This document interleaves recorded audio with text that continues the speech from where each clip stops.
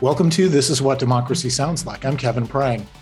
This program is a presentation of Metropolitan Congregations United. MCU is a community organization that brings together religious congregations, community groups, and individuals to work for a common purpose to create a better life for all residents of the St. Louis region. We work at the intersection of race, economy, political power, gender, and the structures of oppression at work within us individually, within our organization, and within the community. We're working towards building people's control of the government, building community control of the economy, expanding the public sphere, and creating structural racial equity. Today's program is another in our series that we're calling We Are MCU. It's a chance to get to know our organizers, leaders, and sustainers and learn about what motivates us to do the work. And so in that vein, today my guest is Thomas Payton, a volunteer organizer with the Juvenile Justice Task Force. Thomas, thanks for joining us. You're welcome. So let's just start off with a little bit of background. Are you a native St. Louis, and did you grow up in this area? Born and raised in St. Louis, grew up downtown the Cochran Projects. That was just north of what is now the Dome, the American Center, between Cass and Carr, between 9th and 7th Street. And there are relatively new homes. When I say relatively, it's like 20 years now, isn't it? That are in that area. They tore down the Cochran, I guess, early 2000. Yeah, almost 20 years now. I think mid 2000, early 2000s. They tore the high rises down and built a new complex down there. So what do you do for a living? What's your day job when you're not working with MCU? Right now, I work as an emergency medical technician at St. Louis Children's Hospital. Now, also, I'm a retired firefighter from St. Louis City. Okay. So I did 20 years as a firefighter in St. Louis City. I retired in 2012. Okay, great. What was it that drew you to being a firefighter originally? Honestly, it was just a stroke of luck. A friend of mine worked at the Galleria with me. We was working in public safety. And he told me they were hiring, and so I applied. And during that time, I'd be going through a lot of different difficulties in my life. Financially, wasn't no stability. Found myself working and then out of work and on the streets, get myself in trouble. And so opportunity came about, and it would change my life. So when did you first become involved with MCU, and why did you become active with MCU? That's kind of tricky. Okay. When I was in the fire department, I read a commentary in the American paper, and this young gentleman by the name of Starsky D. Wilson had mentioned a three-part commentary on, I guess, activism and how to find your place in there. There was some violent things happening in St. Louis. A couple of kids that got shot at one of the parades. And his commentary kind of lined up with some things that I learned as a kid in one of the community centers I attended. So I decided I'm going to start going to this church and check them out.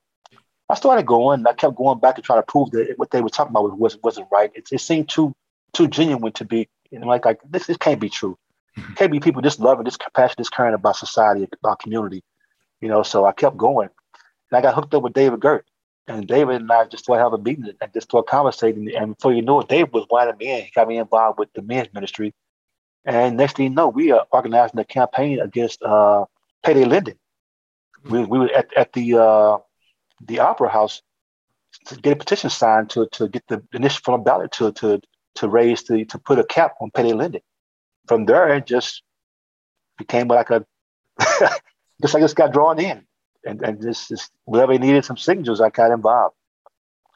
After Mike Brown, there was a young lady at MCU by the name of Brittany Gray, who was doing a lot of work, and she attended St. John's as well. And I kind of shared some of my testimony with some members, but I was like embarrassed to share it publicly. And so she convinced me that I need to share my testimony as to what I endured as a youth coming up. She convinced me to do that, I think in, 2014 to 15 at the old St. Louis County Family Justice Center. And I shared that testimony, and I didn't realize the impact it had on other people. For me, it was just a sense of, this is what I endured, and I was used to just accepting that just being my plight in life.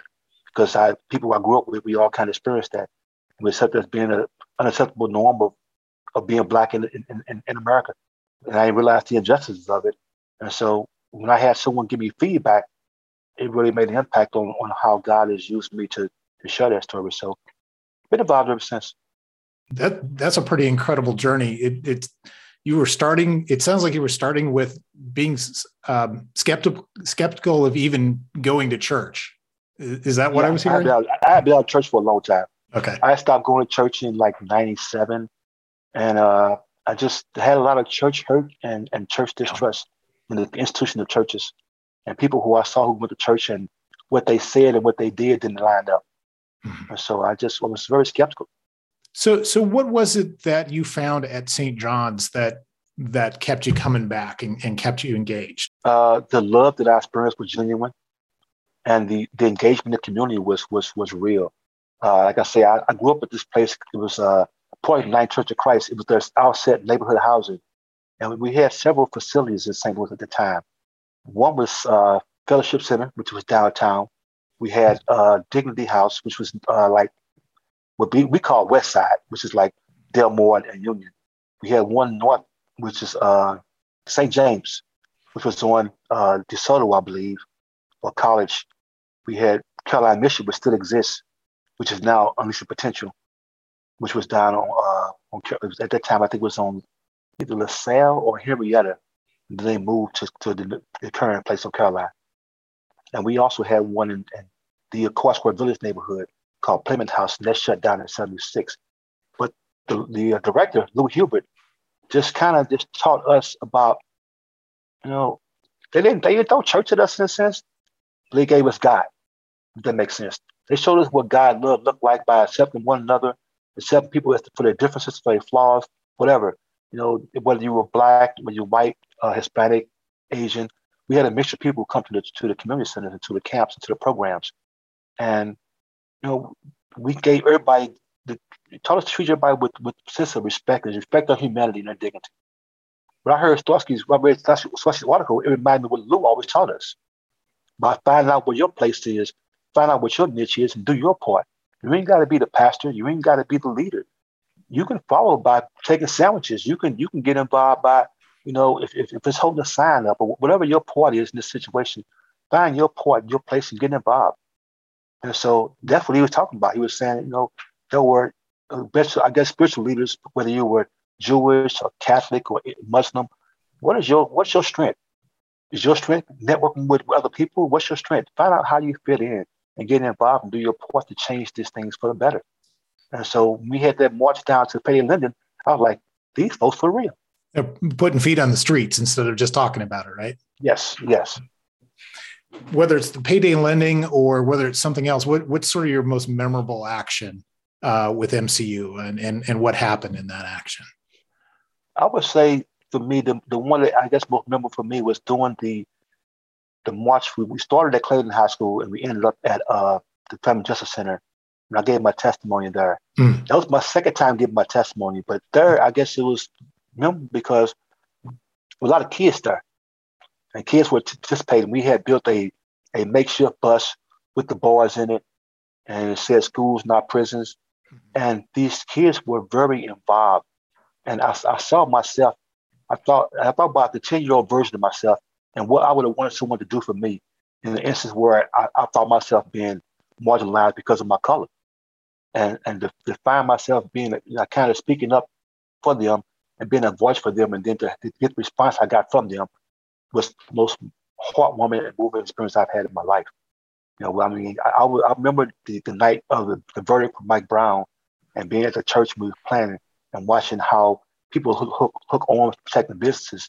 That was impactful, but that really had an impact on me more than anything else.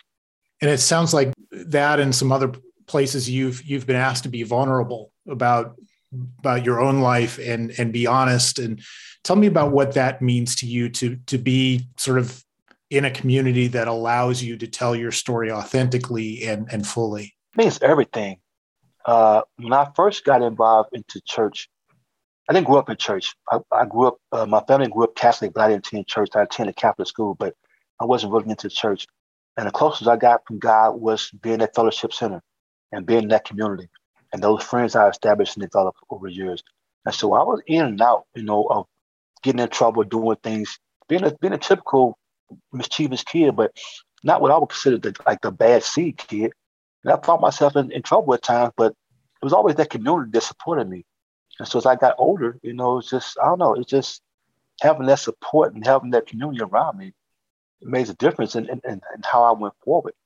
And so I don't know, it's just so many things about having someone give you a foundation that helps you to see, even when you find yourself in the worst part of life, at your worst point, that they support you. And that's what I had at Fellowship Center. And so getting to St. John's, I found that because, like I said, the first church I went to, I shared in a Bible study some of my past, and I felt immediately the distance from some of the members, how they kind of like all of a sudden became standoffish and suspect of who I was because of my background. And so even though they didn't personally say anything, there was some judgment as to my character. And so it made me feel uncomfortable.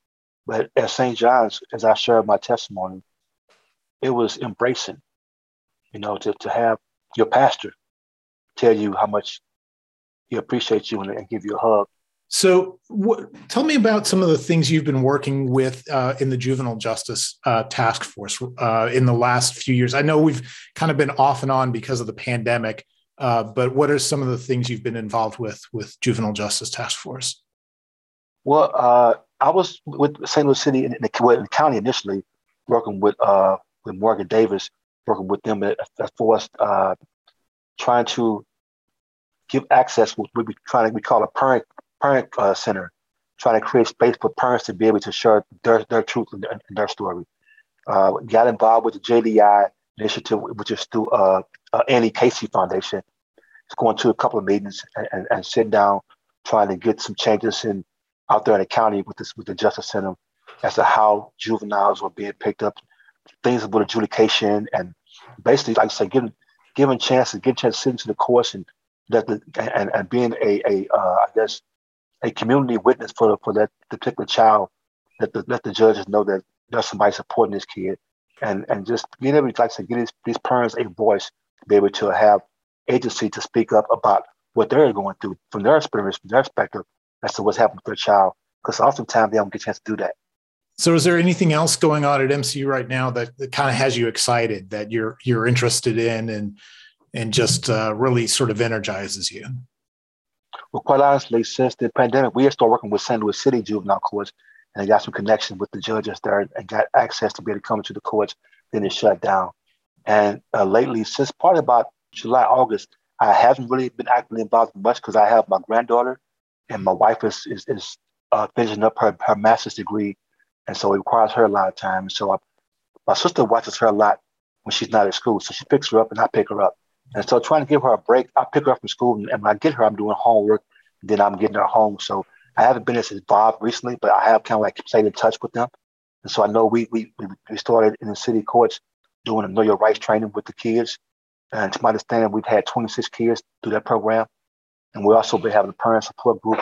Actually, we have now 2 parents who were initially, who kids were involved in the court system, who are now part of our Juvenile Justice Task Force. And we have 2 more parents whose kids have been in the system who are coming on board, ready to speak and talk and get involved. So we build a connection, and we're looking forward to building what is called a participatory defense program, which gives parents agency to be able to, again, create the narrative for their kids outside of what the courts create. Allow the kids to tell their story, to write a letter and speak for themselves as to who they are, what their character is outside of what the courts and the DJOs are saying by documentation. Let them know who really is advocating for them and who's advocating for the courts, so they can have clarity as to where they stand in the system when they go before a judge, who's on their side and who's on the side of the state, so to speak. And that's the group that meets on Tuesday nights, correct? Correct. So a lot of times, especially when we're talking about churches kind of, and we talked about this a little bit before, they like to keep the public sphere separate from the sanctuary, and that's not our job to get involved. For you, why is it important for us as church members and as people of faith to actually stand up and work on creating better systems? I think I can't go directly about a verse, but you think about when Jesus told the people that what he be done, those who do the least for my brothers have done the least for me. I mean, so if you see someone in trouble and you choose not to try to help them out, how do you say that you're a follower of Christ when you have agency and opportunity to access to help them out and you're not? When someone is being marginalized and someone is being discriminated against, someone is being treated differently simply because of their gender, because of their race, because of their age, because of their nationality, and you have a chance to be an advocate for them, speak up and fight for what is right, what is morally and just for them, and you don't do that, to not do what I think as Amos said, to what does the law require? Do what is just, what is honest, what is right. And so we have an obligation to do what is just and what is right. And so if I see you as my neighbor, I can't say, well, that white dude got knocked down, ain't my problem. No, I got to risk my life to stand in the gap to make sure that you don't get pulverized, even if it means that I got to take the brunt of it, because that's what's right. I mean, how else can we say that some man 2,000 years ago got up on the cross and died for us when he didn't have to?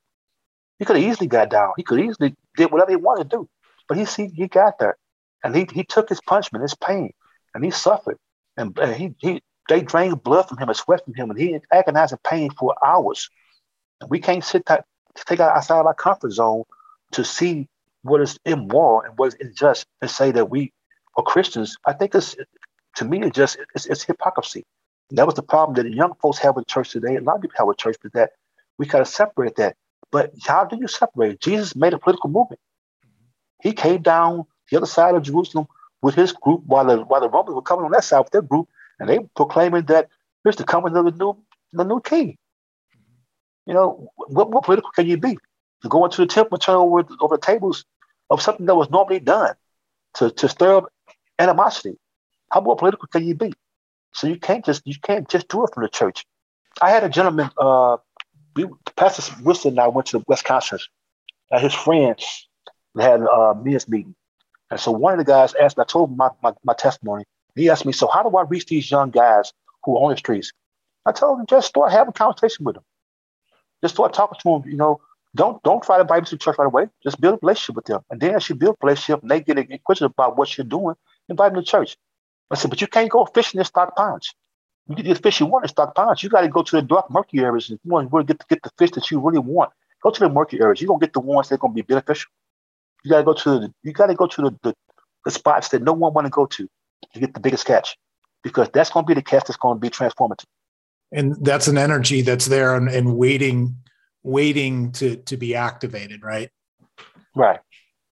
And it also sounds like, for you, it's not should we, but it's a mandate as a Christian to work on justice. Is like what I'm hearing from you is that if you're not working on justice, you gotta start wondering, what are you at church for? Or what are you involved with the Christian movement for? Exactly. So it's easy to get overwhelmed. Systems take a long time to change, if at all. So what keeps you motivated? Why do you keep coming back? I'm relatively young, at 57, but I have 4 grandsons and 6 granddaughters. My oldest grandson is 17. I have a 14-year-old grandson that's with me right now in the house upstairs. And my fear is that the callous coldness of society who only sees their color would eliminate their life for them, and I would have any choice in that matter. I don't want them to endure what I endured as a kid, or I don't want them to endure Tamir Rice and then someone justifying their death by saying their blackness or their susceptibility is the reason for their death, as opposed to a system that is callous and coarse toward us simply because we look to be a problem. We look to be menacing, even when we're not. And so I can't afford to truly step down. And so even though I haven't really been actively involved, with that, I've been networking with people outside who are doing things with Black boys and mentoring youth, and find out how I can help out, even with just sending $20 every now and then, because I believe that we have to be able to find a place and space for our young boys, our young girls, and those who are being marginalized by systems to make sure they are safe. And we can't just, constantly victimize them because of their situation. Now, I'm not saying that there's no accountability should be held, but if you're going to do accountability, it goes all the way around. You can't just say, well, the person who did this, well, who else is culpable in the situation? What culpability? Were you complicit in sitting back and watching this the situation where this kid could have had a better chance and not did anything. And then once this kid exploded, now you were saying, well, punish him. But you were culpable to the point that you saw this going down. You saw the house. You saw the match being put on the house, and you didn't blow it out. You saw the fire start, and you didn't call it pity. Now the house burned down, everybody's suffering. You're saying, oh, wow, somebody got to pay for the suffering. But you had a chance when the match got lit. You had a chance to put it out, a call for help. You did nothing. And so these kids' cases, we can't keep on sitting watching the house burn down and then say, well, oh, wow, who's going to pay for this?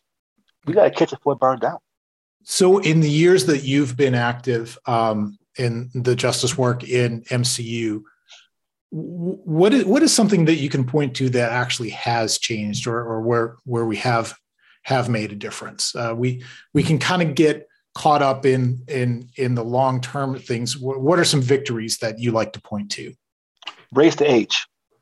Even though they're given stagnant, raise the age was crucial. Raising the age to 18 from 17 was a child automatically considered an adult. And even that is too young, too low. There are some states who are trying to get 21, but at least that. Because a 17-year-old should not be in an adult facility, adult prison with grown men. 17-year-olds still, I mean, think about it. When you go to college, you're 23 when you graduate most time. You're still just trying to figure out life. A 17-year-old should not be in an adult prison. So that was very, very crucial for me. Raise the wage. Get Bill got on. The clean night, even though this government in Missouri undermined its constituency and tricked us into signing a new bill, but getting clean initially on the ballot and getting it passed was, to me, it was phenomenal because I worked my butt off to get signatures for that. And to see that actually pass, like, okay, even though they undermined us, that was phenomenal. So knowing that's to me, I saw that as a threat. I saw that as a potential of how much power we could have. The fact that the Missouri State legislature did all the work they could to undermine the work we did.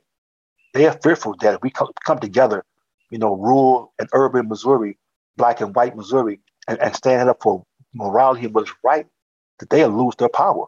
And so they had to undermine us by putting this thing and changing the words and putting fear in people's heart. And so that was, for me, another thing that I think is very impactful because, it passed. It passed by 56% in the state of Missouri. Mm-hmm. So that was something that all Missourians, not just black Missourians, and not just Kansas City and St. Louis, but Missouri wanted. Right. And so that shows that even if it wasn't a victory in the end, because they came back and changed the law on us, it shows the power that we have when we work together on stuff. Yeah. Yeah. I think about, your story and growing up in the projects on the near north side in St. Louis. You've seen a lot in this town. Just, I guess a final thought is, any thoughts about, that history of St. Louis? What gives you hope in our city? Because it feels like we keep treading a lot of the same water for the last 20, 30 years. I just want to get your, I guess, that long-term perspective of where we are, what we still need to do. Well, I guess for me, a lot of my hope is in this young generation, a generation that myself as a 30, 40-year-old marginalized and put down is the one that kind of richly opened our eyes and saved us. Think about what they did in Ferguson, deciding to say, you know what, this is it. Enough's enough. We had enough. We're not stepping down. We're not backing down. I don't give a damn what you say, what you do. We're going to stand in the gaps. Mm-hmm. We're going to fight for those because we're going to have kids coming up, and our kids, I'll be damned if my kids go through this. That's what I got from that. So I think that is very powerful, and that's very hopeful. Also, just seeing the collaboration now with different groups that probably at one time would not have collaborated, working to bring about justice in this city and in this state. I was at a meeting with David out at St. Charles, and we had urban and rural city educators, superintendents from these districts sit down with us talking to about trying to change policies in the schools and policies that affect us in a way, that negatively have impact on African American communities and on people of color. And the fact that I was able to sit there, this African American kid who grew up, who was one time told by people in the community that I would end up be dead or in jail, or, people thought that I was just another troublemaker. Parents told me, the kids don't hang out with you. And here I am sitting with these superintendents and they're asking me advice as to what they think should happen.